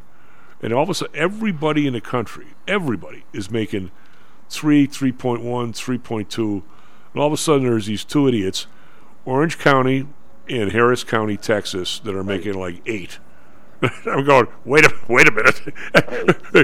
Dan and I we could combine our brains, have our best year, and there's no way we're making 8 on U.S. Treasuries. Everybody else is making 3. We might be good, but we're not that good. First thing that popped into my head is, what are these two idiots doing? And sure enough, the next year they both went under. Yeah, I mean it's a certain amount of it is just, I would just refer to it as mismanagement, and I do think there's some of that going on here. Maybe not totally, but that you really need somebody in a position like that. It's just the same, would be the same thing with insurance companies when you're talking about managing the reserves of an insurance company. They do need to be managed in a relatively conservative way, and that means understanding interest rate risk and understanding. But on the other side, I think that there's an issue going on with, which I've actually done some research on this week, and to find out what's going on, say, in tech in general, because we hear about these layoffs and we hear about issues going on, and I have a couple clients in the Bay Area, and just sort of hearing about what seems to be a challenging economy there right now. But the truth of the matter is, these people who are losing their jobs, there might be 10 other jobs available to them, because they've developed these younger people who have these great tech skills have developed skills that are transferable to other industries. And so they're still the truth is that they're still in high demand, and there isn't going to be, on the employment side at least, for people with the tech background, there's not really any major concern. It might just be a little bit of a shift in, a change in employment, and they're used to that anyway. So I don't think there's as much concern on the employment side. The biggest issue that I've also learned about on the employment side is affordability, and what companies are challenged with is they have experienced people working on their staff, and they're paying them a fair amount of money. Well, years ago, those people, older guys like us they would be talking about a package to let us go, and then they'd hire, in some people and train those people at a much lower pay rate. Well, apparently today there's no lower pay rate because the younger people coming in are demanding and can get those higher wages. So why not keep that 67-year-old engineer on the staff who has a lot more experience, and you can pay him about the same, maybe even pay him a little more. I want my package. Yeah, well, that's an option too, though, right? I want my package. Give me my $1 million package. Then you're in a win-win. You continue to work, and you're probably getting paid more for working fewer hours, and then you have the package as an alternative. So it's the hard part is, I think, the challenging part is getting the younger, getting that new blood in, and it's the same thing in our government too. If you think about it, we need younger blood. We need new younger people coming in that can replace some of the people who have had the experience, and there has to be some sort of shift in the way that they're compensated to make this work. Well, whether I think young people should come in or not, to me, would be determined by the size of my package. Yeah, well, that's true too. I got a question for you regarding. We have a couple minutes, but what's surprising to me is people bitching back and forth about the insurance and whether people. I'm going to say, as you know, on the show, we always try and tie things together. You and I think, lobbed this one out there, I'm going to say 3 weeks ago, that I had heard something and you were commenting about it, in the last 6 months or the last year, the San Francisco, that whole area, all the way down to Silicon Valley, has lost $2.3 trillion in home values, in real estate values. Now, I'm going to say that virtually every one of those things, because what Nancy says, I think the highest you can go to Fannie and Freddie now is what, 650, something like that, maybe 7. I'm going to say that these guys had $57 billion of mortgage loans on their books. Nobody's even sniffing a question at that. All we're talking about is the treasuries, but the mortgage part is way bigger than the treasuries. My question now is, how many other banks out there are caught with these mortgages? All got to be jumbos. They all got to be held by the bank or somebody. How many other banks out there are reeling on this? I just gave a guy $1 million jumbo, and now the house is worth 600 crap. I think that they've got a problem, and this bank is just maybe the canary in the coal mine. Am I the only one seeing that, or? No, I think you're right on target on that. And what I'm seeing, even just from the people I know who live there and from my clients out there, that's exactly what's happening, that they're seeing a decline in their values. And that area probably in particular more than any other part of the country, maybe with the exception of New York and Boston, the affordability just went to another whole level that we haven't experienced in our lifetime. Yeah. And the what do you call it? So the working base there, tends to be younger in general. You tend to have younger people. So the affordability issue has been there, and for them, it's been very normal to take out these jumbo loans. When we were younger, it wasn't as common, but for younger people, that's just the way they do it. And if for some reason they're getting hit, and some of these businesses they're not going to all make it, then there is going to be issues. And you're right, the banks are going to be the ones who end up in the situation of potential defaults or certainly a challenging environment trying to get paid for these loans that are, So that could be the way things go. I can definitely see that happening. Well, real quick question. We'll run over for a second here, but Russell, you and I were opining on Tuesday, because Dan gave us a specially covered for Brendan on Tuesday. We were talking about whether these people mark these. It's hard to do on a mortgage, but whether they mark their federal bonds to market. And Russell came up yesterday with not a story. I mean, Russell doesn't opine on stories. He said there's actually a rule from someplace, because he was on the phone from London, that if you're big enough and you're an insurance company and you buy a bond, say a municipal bond, and your intention is, now who you tell this and who gets to say so, if your intention is to hold it to maturity just like a federal 30-year bond, you don't have to mark to market every day or every month or every week. Where the hell did that rule come from, and who gets to say if you're big enough or whose intention it is? Obviously, these guys probably thought it was their intention to hold these bonds for 20 years, and guess what? It didn't work out that way. But have you ever heard anything like that? I haven't, but I think the situation could be, when you're talking about municipal bonds, if you're talking about the tax portion or the tax-exempt portion of it, that you're not going to have to, say you're an individual who's doing this, and you're buying a 5% coupon, and say the principal value stays about the same, you're not going to have any tax consequence at the end of each year. The time you'll have the tax consequence is when it's sold. So you go years without having to pay tax, and if that's the only security you hold. I've never heard anything about not reporting it, but I can see that you wouldn't have to. I mean, you're not going to have to report it, say, to the IRS, but I wouldn't understand not having to have a value for it on your books. Well, he claims you don't have.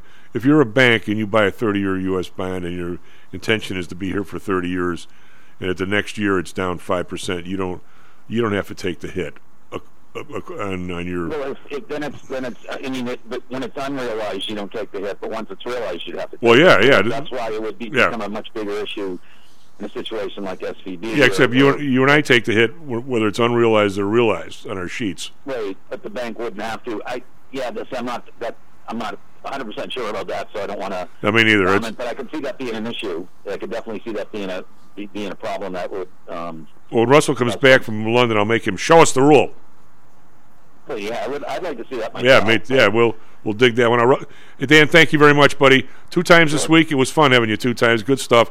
SP Futures down 1, NASDAQ Futures up 34. Hey, by the way, Dan, are these banks a buy here or no? I'm sorry? Are these banks a buy? I don't think so.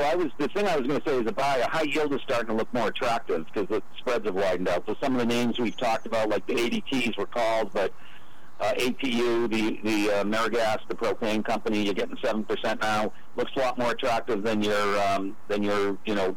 4%. So So I'd say high yield is coming back in favor right now. That's where I would be focused. All right, we'll talk about that next week, buddy. Take care of yourself. Be right back, Mr. John Flanagan. How much confidence do you have that your investments will make you wealthy? Do you truly know the odds? Welcome to Luckbox, the control freak's guide to life, money, and probability. Luckbox shows you how to factor in the likelihood of success before you commit to an investment or any other life decision. Your brain is smarter than your gut, and that's why you owe it to yourself to read Luckbox. We've made it easy because Luckbox is free for 1 year at luckboxmagazine.com/jocks. Each new issue dives deep into the current investing climate, separates the signal from the noise with timely, actionable trading ideas, and equips you with savvy investing tactics you don't already know, all while exploring how to live your best life through music, spirits, food, sports, travel, fitness, and a whole lot more. Luckbox is the essential magazine for proactive investors who are hell-bent on controlling their financial futures. It's for overachievers and alpha types who don't buy into Wall Street's investment gurus. It's for mavericks who believe in life, luxury, and the pursuit of happiness. It's for you. Smart investors don't bet on possibilities, they play the probabilities. Luckbox is $7.99 on newsstands, but you can subscribe for 10 free digital issues at luckboxmagazine.com/jocks. Don't rely on luck. Get Luckbox at luckboxmagazine.com/jocks. Hello, this is Tom Howell, the Chief. We've talked a lot on the show about risk and suitability, about how your portfolio should match your age, income, and risk appetite. It's been hard for investors to maintain that suitability in the last several years due to a Fed strategy that has driven interest rates to virtually zero. You may have even heard that the Fed was trying to drive conservative investors to a riskier portfolio on purpose, for whatever reason. I'm sure you're aware of investors that took some increased risk, such as longer-term fixed-income securities, and are now unhappy with that choice. At PTI, we've always stressed total portfolio risk awareness and tried to minimize chasing returns in a tough environment. Well, now it looks like maybe interest rates are moving more towards historical levels. Everyone needs to be aware of what that continued movement might do to your portfolio, both good and bad. We also have a stock market that seems to have stalled, at least for the short term. I think it's time for everyone to take a serious look at their goals, their risks, and their portfolios. Do they match? If not, we can help. We have a Signature Protected Index program. We have ways to hedge against interest risk. We can make that portfolio right for you again. Go to PTIsecurities.com or call us right now. The market can change very rapidly. That's PTIsecurities.com. Hi, I'm Audrey Johnson, an owner of HomeSource Realty and a frequent contributor to Stocks and Jocks. If you're nervous about the stock market and considering diversification, or are looking for a rate of return way better than your banks, consider adding rental properties to your portfolio. Whether it's a condo, single family, or multi-unit building, I can help you select a property that meets your financial needs. Call or text me at 708-349-3456. That's 708-349-3456, or visit my website at myhomesourcerealty.com. That's myhomesourcerealty.com. Stocks, jocks, Stocks and jocks. Stocks and jocks. You are out of control. Right here, right now, right here, right now, right now.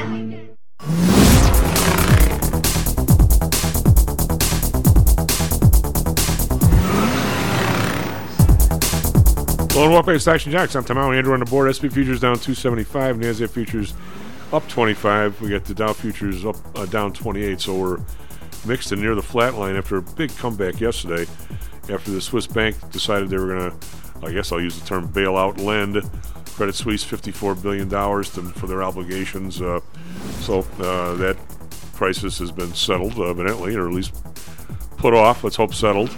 So that's caused things to come back some. Our banks here came back yesterday. I guess we were down 84 at one time in the S&P futures, and it looked lousy. And we, for those people that know, we do a protected program for a lot of people, not for everybody, but the people who want that.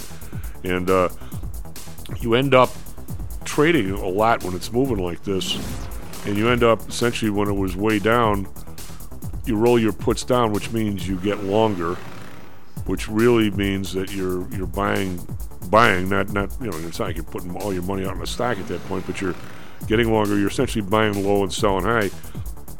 And this whole mess the last several years where this has been happening, it seems like all these trades where you would never think about. I honestly would never have thought to buy yesterday down 84 points. It looked horrible. But we did our routine put rolls down, kind of held our nose, and sure enough, they were great trades. Sometimes it's nice to be in a strategy which kind of forces you to do the right thing. Over in Europe, we've got the DAX up. No, these guys are coming back from a bad day yesterday. DAX up 76.5%. As the headline says, European markets cautiously higher. Credit Suisse soars after central bank backstop. And remind you, they were down 24%, stopped trade, now they're up 20%. So it doesn't get you back to the same place if you remember your math. FTSE up 48.7%, CAC round up 63.9%. That's the biggest mover. For Asia, Nikkei down 218.8%, Hang Seng down 335, 1.7%. So these guys, like I said, they went down to 14.5 up to 22.9 or something. Now they're back to 19.2, so they're heading south again. Shanghai down 36. That's 1.1%. It was a way of review yesterday. Like I said, we came back. Dow stayed down 280. A lot of that was Goldman Sachs and J.P. Morgan. S&P was down 27. NASDAQ, however, did creep up on the close, up 5 points. Bonds down 4 basis points, 3.45. The Bund up 12, which is kind of strange. They're going different directions. That's 2.24. Japan unchanged at 0.34. We got oil down. Oh, actually, it's up 5 cents now. 67.66, but it's gotten hammered in the last week. Brent down 8 cents, up 8 cents. Sorry, 73.77. Natural gas up 5 cents, 2.49. RBOB unchanged at 2.43. We got gold up 2.40, 19.33. Silver up 26 cents. It's over 1% move, 22.14. Copper up 2 cents, 3.86. Crypto still rallying, up 5.16. Bitcoin 24,889, and the U.S. dollar is down just a hair. The euro at 106, and the pound to 120. Not much movement there. Andrew, what do you have for us? Traffic, other sports after all that stuff? All right, yeah, it is 7:39 here in Chicago on March 16th. Starting off with sports, the Bulls lost last night to the Kings, and in their game 117-114. Over to hockey, tomorrow the tonight, Blackhawks are playing the Predators at 7 p.m., and the Coyotes are going to be playing the Canucks at 9 p.m. Chicago time. Over to Chicago weather, it is currently 39 degrees, mostly clear skies. Going to get a good bit of rain maybe later in the late afternoon today. Over in Phoenix, they're at 53 degrees, mostly clear skies, and they're going to have a high of 69 today. Now, for Chicago traffic, we had a lot of red, but especially coming in from the north side, and the Jane Addams, both in and outbound, are pretty heavy out there today. Otherwise, there's an accident on the right shoulder of the northbound Tri-State right before 47th Street, and I mentioned in the first hour an accident on the inbound Stevenson right before Cass Avenue. That's all I got. Back to you, Chief. Do we have Mr. Flanagan? John? John? How are you doing? I'm good, and you? I hear you got the call from the Swiss government, and you're up 60 SPU, and you're laughing. Yeah, it'll take me a while to balance my checkbook after that, but you got to do what you got to do. Let's just say there's more in there than you had yesterday, if that's what you did. Yeah. Quick 100 E-minis up 60 points. That's not a bad day even for you. Drop in the bucket. A drop in the bucket, yeah. A pimple on the ass of an element. What do you make of all this? I was talking to Lou earlier about and the people that I constantly run into. My God, dentist lady who's asked me if it's safe to put money in her local bank, and now even our friend Mike Murphy, who I used to go to economics classes with, and Mike's a real bright guy, said, what's the moral hazard of bailing people with over $250,000 a bank out? And I'm like, Mike, we've been doing that for 50 years. Do you honestly think that number, that insurance, is anything more than opiate for the dumbest of us? That anybody should worry about putting a $500,000 payroll in their bank?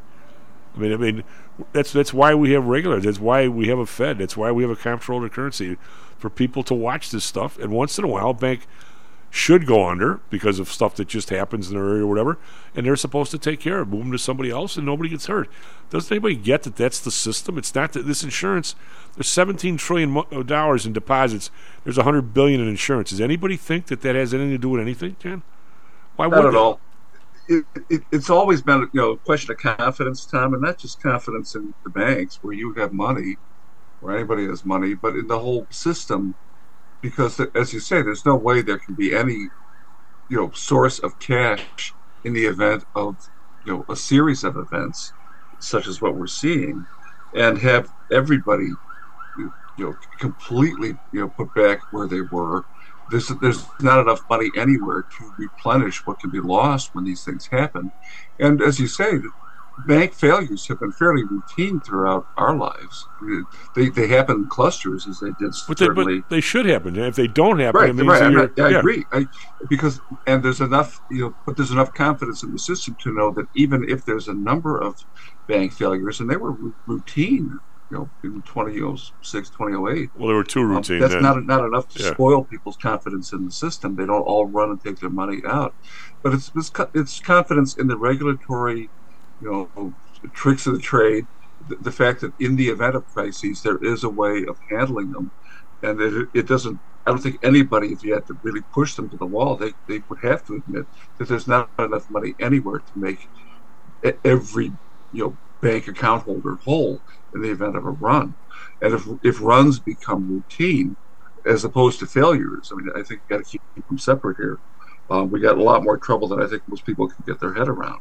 But as long as you can keep some kind of confidence level that these things can be spotted and can be extinguished, and that they're not contagious, and it doesn't cause you to lose confidence in the people watching these things, I think the system, will continue, and there's no reason why it shouldn't. Well, John, you can see now there is a shaking of his confidence, and it's not surprising given how much else people are losing confidence in. Well, there's also people that they believe. I don't think they have the background and knowledge of how, quote, the system should work, which is kind of the argument you and I have discussion we have once in a while. That's why I think no matter who you are, a couple of courses along the way in history and civics and by the way, how the economy works, maybe everybody should have. Just saying. The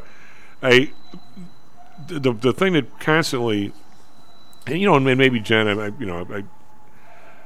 this was my life in school for 6 years, and it's been my life since, right? But the difference between cash availability and equity are two totally separate concepts. When you talk about a bank that has, just take it for instance, if it's Flanagan State Bank, if you never gave out a loan ever, your job is to be a financial intermediary. You take cash from people who have excess, you pay them for it, and then you use your loan people and you go out and you find people that need cash, because the people with all the investment ideas and people willing to build the new store, build the new gas station, build the new whatever it is, they're rarely the same people that have extra money. So somebody has to match up the money with the ideas, correct? That's basically what the stock market does. It's what banks do. It's what everybody does. The plumber needs a new truck. Okay, he has to borrow the money because he hasn't made the money yet, but guess what? The guy's never missed a payment. Looks like he's making dough.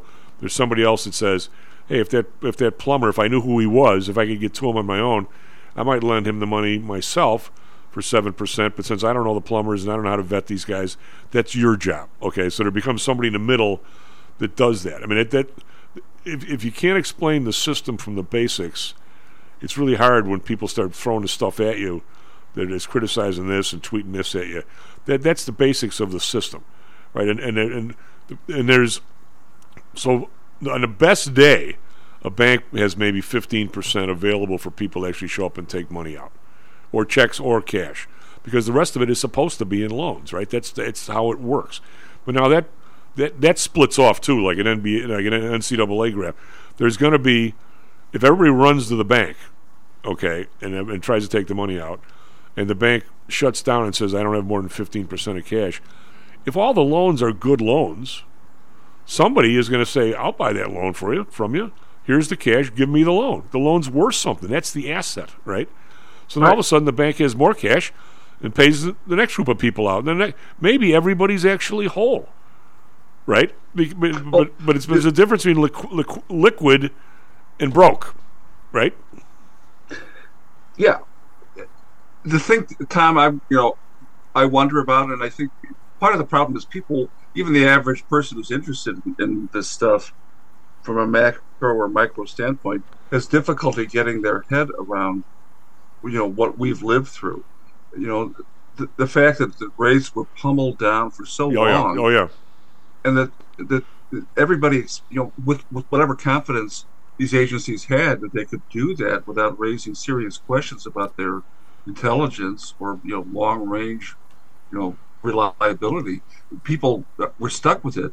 And these are the things I think make people lose confidence when they look back and they realize that whatever people are going through now, bad or seemingly dire, could have been prevented. It was entirely preventable for a long time, and nobody saw any urgency in preventing it or shoring any corner of the market up to make people feel better about it. And there's been the media loss of confidence, political loss of confidence. People are overall so burned by without a doubt trust. And I feel one of the it's turned out clearly in elections where there's so little participation in elections. Yep. I think a lot of people don't think that the elections have much to do with them, but I think a lot of people don't think the elections are fair. John, and you and I, all the way through. You and I, in our lifetime and the lifetime of a lot of the people that are listening, we saw the Fed basically, well, they were pressured by the federal government and by people in power. They pressured all during the 60s, 70s, into the early 80s, poured too much money into the system. Then they had to get a guy like Volcker come in and turn things upside down to allegedly fix it. And all of a sudden there was an entire industry that didn't do anything wrong. Savings and loans, all of a sudden an entire industry was put out of business by basically either the bleep ups of the Fed or intentionally by Volcker. And to this day, I don't know which. They put how many people were out of work? How many people were able to buy mortgages at 20 cents on the buck that became the barons of the 90s and 2000s by buying other people's money cheap? Jen, we've seen this in an incredible scale that government bleep ups have taken out people that have been no fault whatsoever. And I was mentioning to either Lou or Dan, I can't remember. I will bet you that the lady I know at the Fed over here knew it 1 minute after 9 there was a problem with that bank, and she either didn't have anybody to call, they're all working from home, they're nowhere to be found, they're politicking, God knows where they are, giving a speech. I don't think that people reacted quick enough. Now, I'm not saying if it was me what I would have done, but by the way, we should, if you and I are in that position, we should have, once in a while, somebody should come in and say, what do we do if a certain bank has everybody in the world, somebody tweets out this bank's no good, even though they may be good or maybe not a little shady or whatever, but they're not horrible. What if they start making a run on this thing at 9 o'clock? What do we do? This should be something we practice, sort of like an onside kick in football. We never know when it's going to happen, so let's practice it once a week, right? I mean, I don't think that these people, they're there for reasons other than competence. I still think the people down the chain are exceptionally competent, to be honest. I believe that. I hope I'm not wrong there. We've seen this happen time and time again. John, why you look at the people now. Greg Pappas is all over the fact that the lady was the risk manager, not to mention she's an attractive blonde lady, worked 10 years from the Fed and's got a humanities degree. Well, he goes, what the hell is she doing as a risk manager or an MBA or something? It doesn't mean she didn't learn along the way, but you do ask the question, what the guy who was the head of the place, he was worked for the Fed, and then he was on the Fed board out there. But do these guys, are they just faces that wander in the right places and get promotion after promotion, or they really got something? I'm beginning to wonder, Jen, honestly.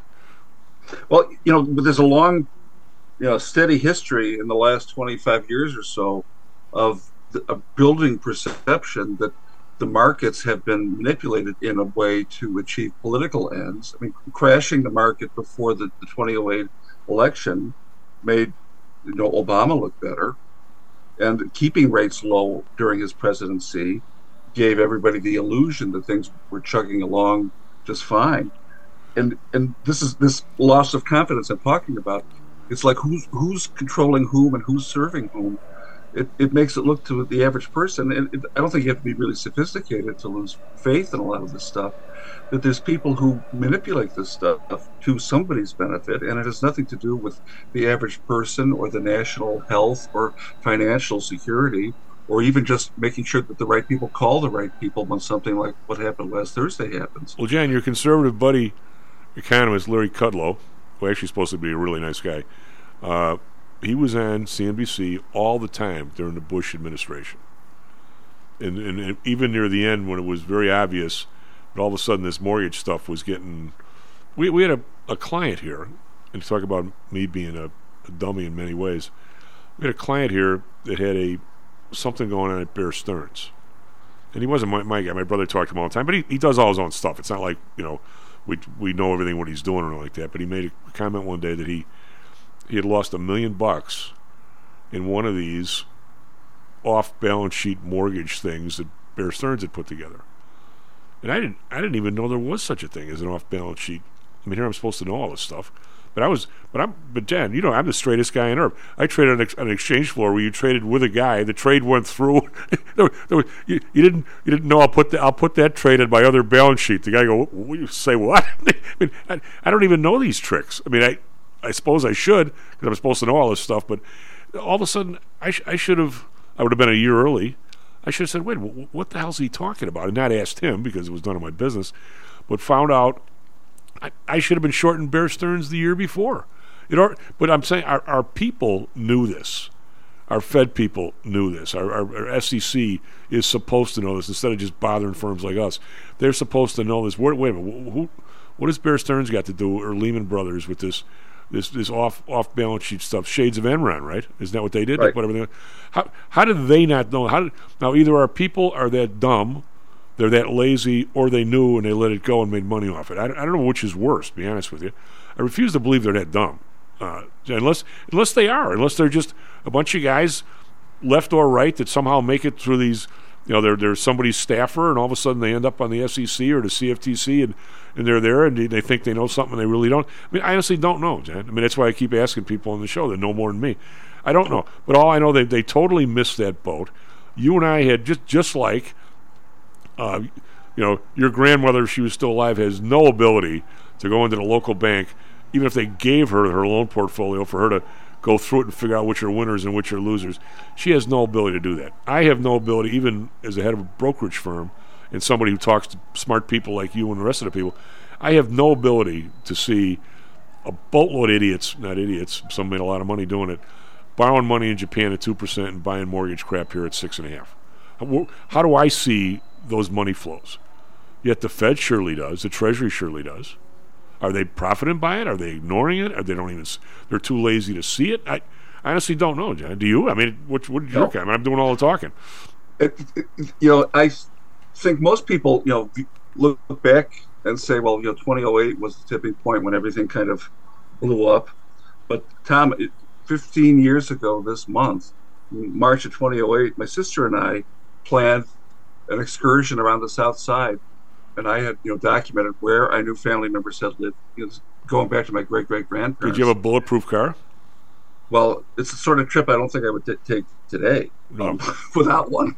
But back then, it was this kind of gloomy day, rainy day in March, and we were both absolutely stupefied because there were whole stretches of the neighborhoods we're driving through in Chatham and Chicago Lawn, Gresham, where there were all four corners of an intersection had apartment buildings, 4 flats, 6 flats, bigger buildings that were all boarded up, repossessed, foreclosed properties, and the neighborhoods by March of 2008 were by and large destroyed. Yep.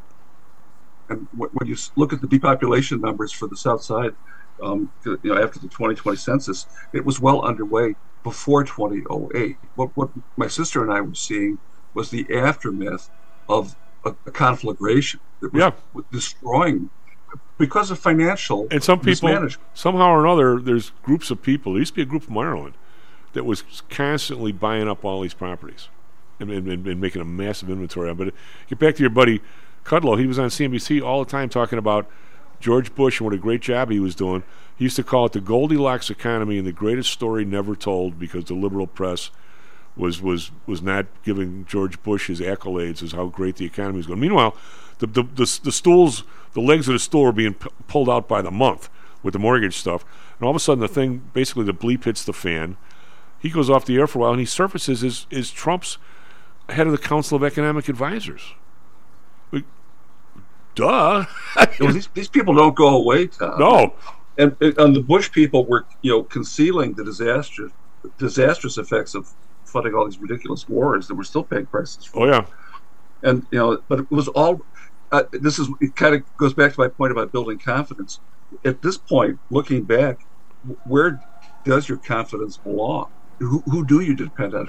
Well, John, you just said something. By the way, you just said something very profound, even though you don't know you did. Where did the 1970s and 80s inflation start? It started with going off the gold standard to pay for the Vietnam War and pour some money into the system. Where did the current fiasco start? It started with Bush essentially raiding Iraq and putting the war on a credit card and not raising taxes to do it. They just put money into the system and pay for it that way. Both of our inflation fiascos started the exact same way.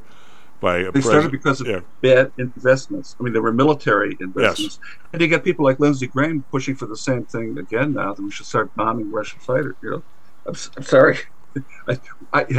Clearly, it isn't so much that people haven't learned anything, but they're getting there's some kind of support for things that never worked very well. Well, there are two issues, and you're better at that issue than me. But there's two issues. One is if Lindsey Graham, who knows? Maybe he's right. I don't think he is. I'm with you on this one. Maybe he's right. There's two issues. One is, should we essentially risk even more war with Russia? That's on number one on the chessboard. If we do, is Lindsey Graham, and I'm going to say he isn't, is he willing to put a 20% surcharge on everybody's taxes this year to pay for it? Or is he going to borrow it, or is he going to print it? And I'm thinking he's going to borrow it or print it.